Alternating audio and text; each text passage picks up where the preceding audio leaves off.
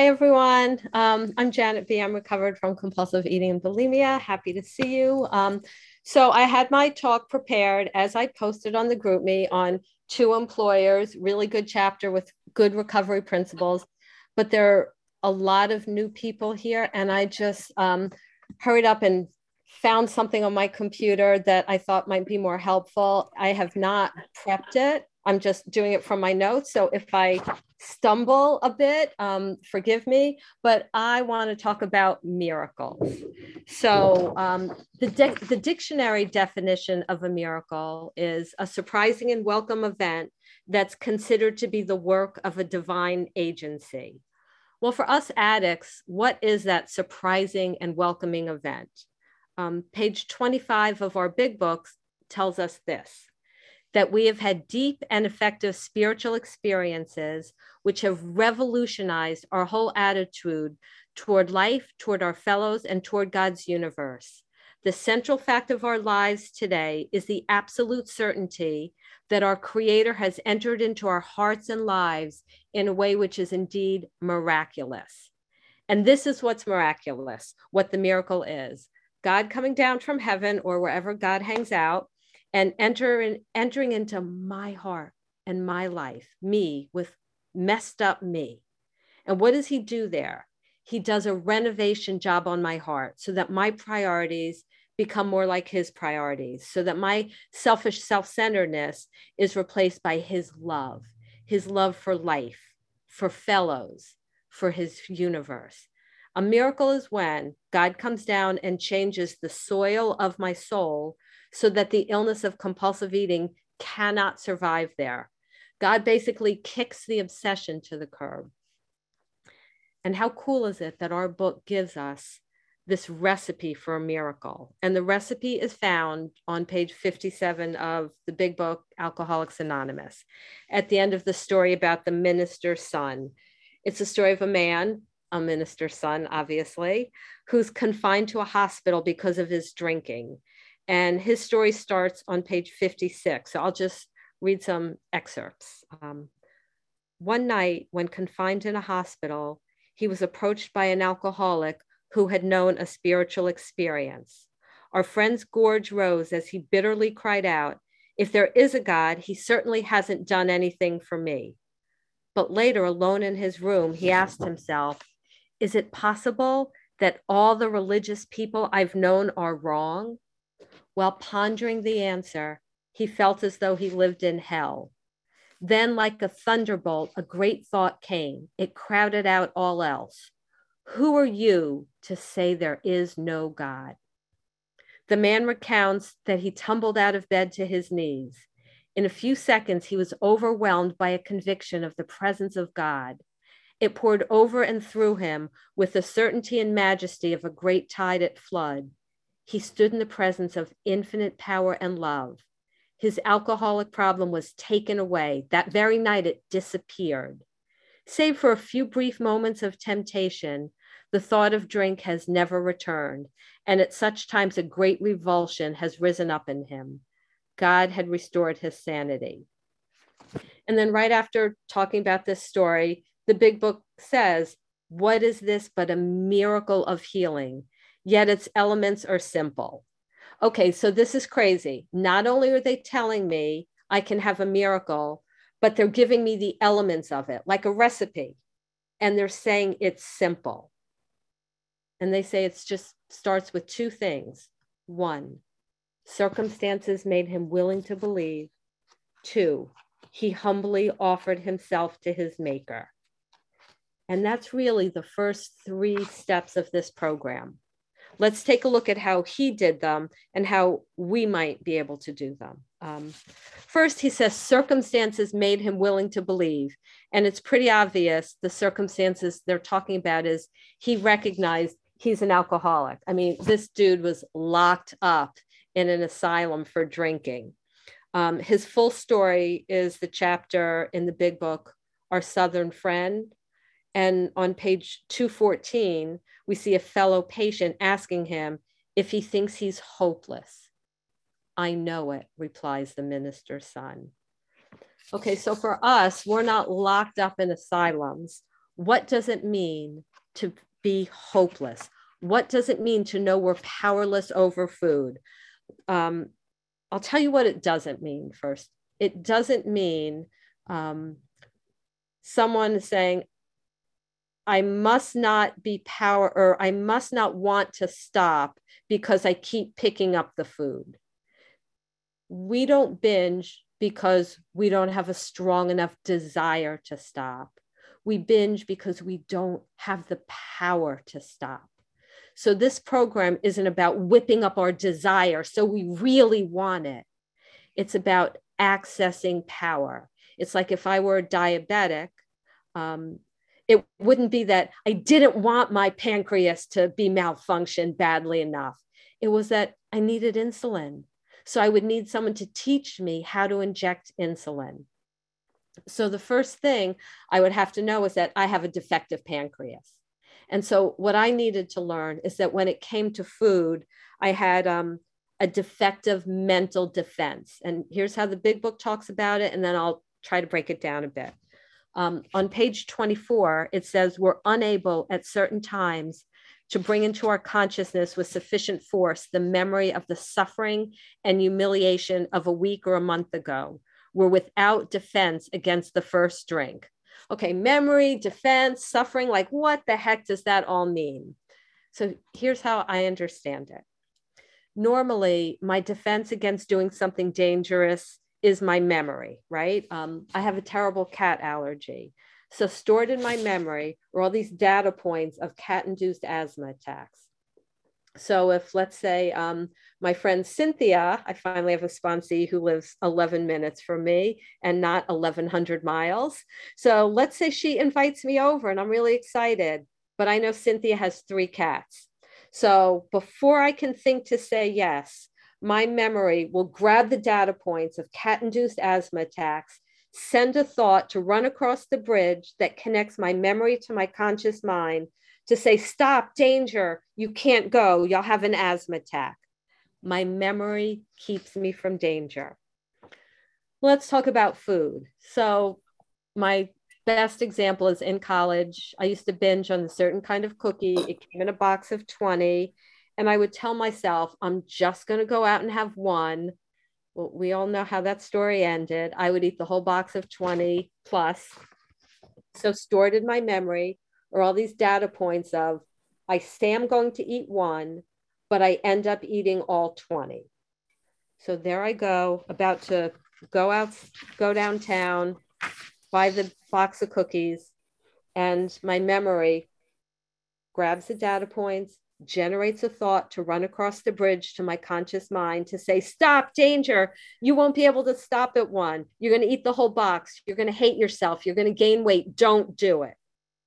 Except when it came to food, the bridge was broken and the thought couldn't get across. My memory failed to hold me in check. I had no defense against the first compulsive bite. I used to hear this expression at meetings, this slogan, keep the memory green. That is an untrue slogan. I could not keep the memory green. It was like someone just took a scissors and snipped the connection between my memory of horrible binge hangovers and my conscious mind. I had no defense. And the minister's son, who didn't believe in God, when he realized that he had no defense against the first drink, said to his friend in the hospital, I'll do anything. And that anything included asking, can all the worthwhile people I've known be wrong about God? He became open-minded about God. But there's a great divide between being open-minded about the possibility of God existing and then trusting God enough to surrender our will and our lives to him. So how do we do that? Well, for me, I like the clues that come in the chapter, We Agnostic, or actually, let's just go to step 2. Came to believe that a power greater than ourselves could restore us to sanity. That one line gives me 4 clues about God, even if I know nothing. Okay, if there's this power that's going to restore me to sanity, this power has to have a consciousness, right? Like the wind is a power greater than me, but the wind can't think and figure out how to restore me to sanity. If this power is going to restore me to sanity, then this power must be smart, because I have 2 master's degrees and I could not figure out how to put down the food. So this power must be smarter than me and smarter than this illness. And then this power must be strong, stronger than me. So let's say I have 1 unit of power and the illness has 100 units. This power has to have at least 101 units of power. So we know has a consciousness, smart, and strong. And then the last one, and to me, the most important. So let's say there is this power who can figure out how to restore me to sanity. Why would he bother unless he cared about me? So step 2 tells me that God cares about me, came to believe that a power greater than myself could restore me to sanity. Well, that's great. But how come we have so much trouble believing in this God? And page 55 really tells us about that. So it's actually my favorite line in the book. And it says this: deep down in every man, woman, and child is the fundamental idea of God. Then it says, it may be obscured by calamity, by pomp, by worship of other things, but in some form or other, it is there. Okay, deep down in every man, woman, and child is the fundamental idea of God. So that means when God created me, right, in me, because deep down in me are 2 kidneys, 2 lungs, 1 heart, and the fundamental idea of God. See, I believe he loves us so much that when he creates us, along with, the liver and kidneys and all the other organs, he plants the fundamental idea of himself. So it's there. We all know it, but it says it's obscured. Think of it like spiritual cataracts, right? If we have cataracts, we can't see. The world is still there. We just can't see it because our vision is clouded. Well, what's clouding our spiritual vision? And it tells us 3 things. Calamity. So that's like bad things that have happened to us or other people. That was Bill Wilson's problem, right? On page 11, he says like the war, the chicanery, all this stuff he'd seen made him think that if there was a devil, the devil was the boss. He actually says that, page 11. That obscured his view of God. And the person who carried the message to him basically said, Bill, I don't know. I don't understand why all of these things happen. All I know is that God is good. And when I surrendered my life to God, amazing things happened, starting with, not ending with, like starting with the removal of the obsession. The removal of the food obsession, friends, is just God's opening act. So there's calamity. We don't understand it. I always say that I will ask him things like, why did why did human trafficking exist? Why was there poverty in the world? After I asked the number 1 burning question on my mind, which is, did OJ really do it? After that, I ask him the deep questions of the universe. But for now, I can say, I don't know. I'm not as smart as God. I don't know. And it's okay for me not to know. The next one is pomp. Well, that's by me putting myself on God's throne, by me thinking that everyone should do what I want and everything should go my way. And that doesn't work, right? In chapter 5, it tells us we quit playing God. And the third one is worship of other things, right? What are my idols? What are the things about which I say, I won't be happy unless, right? Unless. When I was in college, I had a boyfriend who was abusive to me, but because I was a good addict, instead of kicking him to the curb, I turned him into an idol. I lived for his approval. If he was mad at me, and he was mad at me a lot, I was depressed. If he was happy with me, I was over the moon, like clearly not a healthy relationship. And thankfully, we parted ways. But when I care too much about another person, whether it's my spouse, my child, or my boss, I'm in trouble. Or if I care too much about other things, right? My job, my possessions, my status, my right to leisure time, then I'm in trouble. I've made that person or those things into an idol. And an idol is anything, even if it's a good thing, that I put ahead of God. And back to being blocked by calamity, it really takes, for me, it took me saying that I'm just not as smart as God. On my wedding day, I wanted sunshine, but it was like pretty much a monsoon. Um, and then I had read somewhere, if God answered every bride's prayer for no rain on her wedding day, there'd be no food supply because no crops could grow. So I need to realize that when I'm saying God shouldn't do A, B, C, what I'm really saying is that if I were God, I wouldn't do A, B, or C. And again, I have 2 master's degrees, but I am horribly unqualified, underqualified for the job of God. And the evidence was my life, which was a total train wreck, right? I was someone who was binging and purging up to 6 times a day. I had to have my esophagus surgically retightened. I would steal food. I would steal money for food. Not qualified to run my own life, even, let alone the universe. So those are some of the blocks to God that our program talks us about. And it's our job in recovery to get through those blocks. But again, God planted the idea of himself within us. Remember, the big book says that God doesn't make too hard terms with those who seek them, right? How could he? The knowledge of himself is right in there. He planted it in us. We just have to water it. And I think one of the ways we water it is by prayer.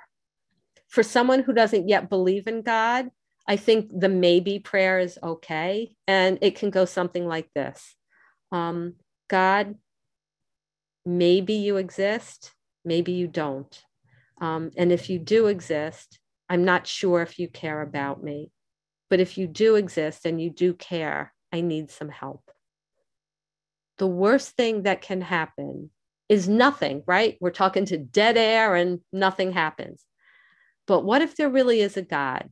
What if there is? And that prayer is the catalyst that sets things in motion and causes God to spring into action on your behalf.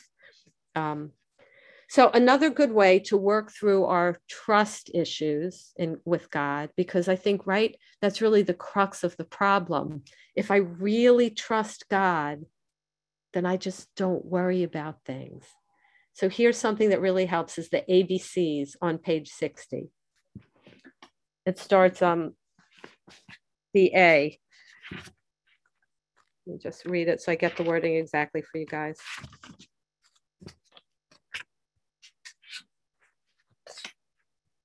That we believed, A, that we were compulsive eaters and could not manage our own lives. We usually get that, right? That's why we're here. We say, my life's a train wreck. I've got a broken bridge. My memory of my binges can't make it to my conscious mind. B, that probably no human power could have relieved our compulsive eating. Well, that's true. Some people say, well, I can make the group my higher power. What if the group all goes out and binges? Then what? Then I'm in trouble. And the group, while it can give me loving support, can't do a renovation job on my heart. And then C, that God could and would if he were sought. So if we go through that carefully, right, we can ask ourselves, do we believe that God could restore other people to sanity? And we'd all have to say yes, right? Because we're on this line and we see so many people who were train wrecks who were restored to sanity. So, okay, God could restore others to sanity. And then we can ask ourselves, Do you believe God can restore you personally to sanity? Now, he may not want to, but could he if he wanted to? Is he strong enough to? And generally people say, well, yeah, if he did it for others, he could do it for me. But here's where they get stuck. He would. God could, but he won't for me. He doesn't want to for me. And this is really important to go through, because if we can get through these, and there's only 5 reasons that I could think of why someone would believe that God won't restore them to sanity. So if we work through them, then we get that. Then we realize, oh yeah, God's here and God cares about me. So here's the first. If someone says, I don't deserve it because I've done this really bad thing or really bad things. I mean, right?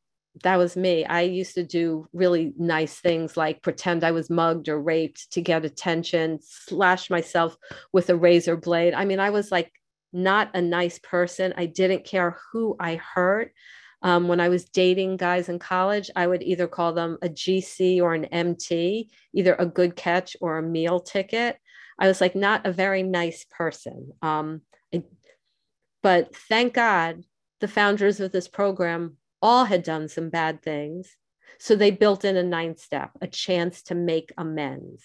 So we have a chance to set right things we've done wrong. We don't have to do it right away, because there's a process. When I was first told about the big book, someone said, okay, read through it, see if you're willing to do it all. And I read through and I said, yeah, there's this one amendment I'm not willing to make. I'm not willing to go back to my ex-boyfriend and tell him that I'd faked a rape to get attention. And she said, are you willing to trust that by the time you get to the 8th step, you'll be a different person? And I said, okay. Because I was at a dead end, and I was a different person by then. And I did make that amend. He's not the husband who's here now. Unfortunately, he wasn't thrilled with me, but that's okay. I did my part. So that's the first thing. I've done some really bad things. The second thing is, well, I caused this illness, either by the book says selfishness and self-centeredness is the root of the illness. Sometimes, we think, well, I caused this by something. And this is what I say. First, this is a disease, so we can debate whether or not we caused this or we're born with it or whatever. But let's say we did cause it. So let's say I run across the street and I don't look both ways and I get hit by a truck and I break both legs. Am I going to say to the orthopedic surgeon, don't put my legs in casts because I caused it, because I didn't look both ways before I crossed the street? Of course not. We never do that with physical things, and doctors. But suddenly when it comes to asking God for help, like we get all noble and say, I can't bother God. It's okay, bother God. The third thing is, I've tried this so many times before and it doesn't work. And to that, I would just hold up my cell phone and say, I could try 100 times, 1,000 times to take a picture. Oh, yeah, I'm doing it again. I'm pushing the on. Oh, I just did the emergency. Didn't want that. I just hit the SOS. Okay, so you see, I'm not very good at doing things on my cell phone. So I can try 100 times to take a picture and I don't. So if I say it's never going to work, and then, like my son comes in and says, Mom, you're hitting the on off button. You're hitting the emergency call button. Here's the camera button. Suddenly I can do it.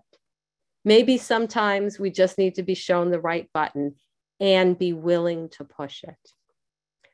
The fourth thing, and I think this is true for most of us, we say, I don't deserve it because I'm just not worthy. That's not like a bad thing, a concrete thing that I can fix. Like I robbed a bank, I can go pay the bank back. It's this feeling of shame, maybe how we were raised, this just vague feeling of not being good enough, not worthy, right? Low self-esteem.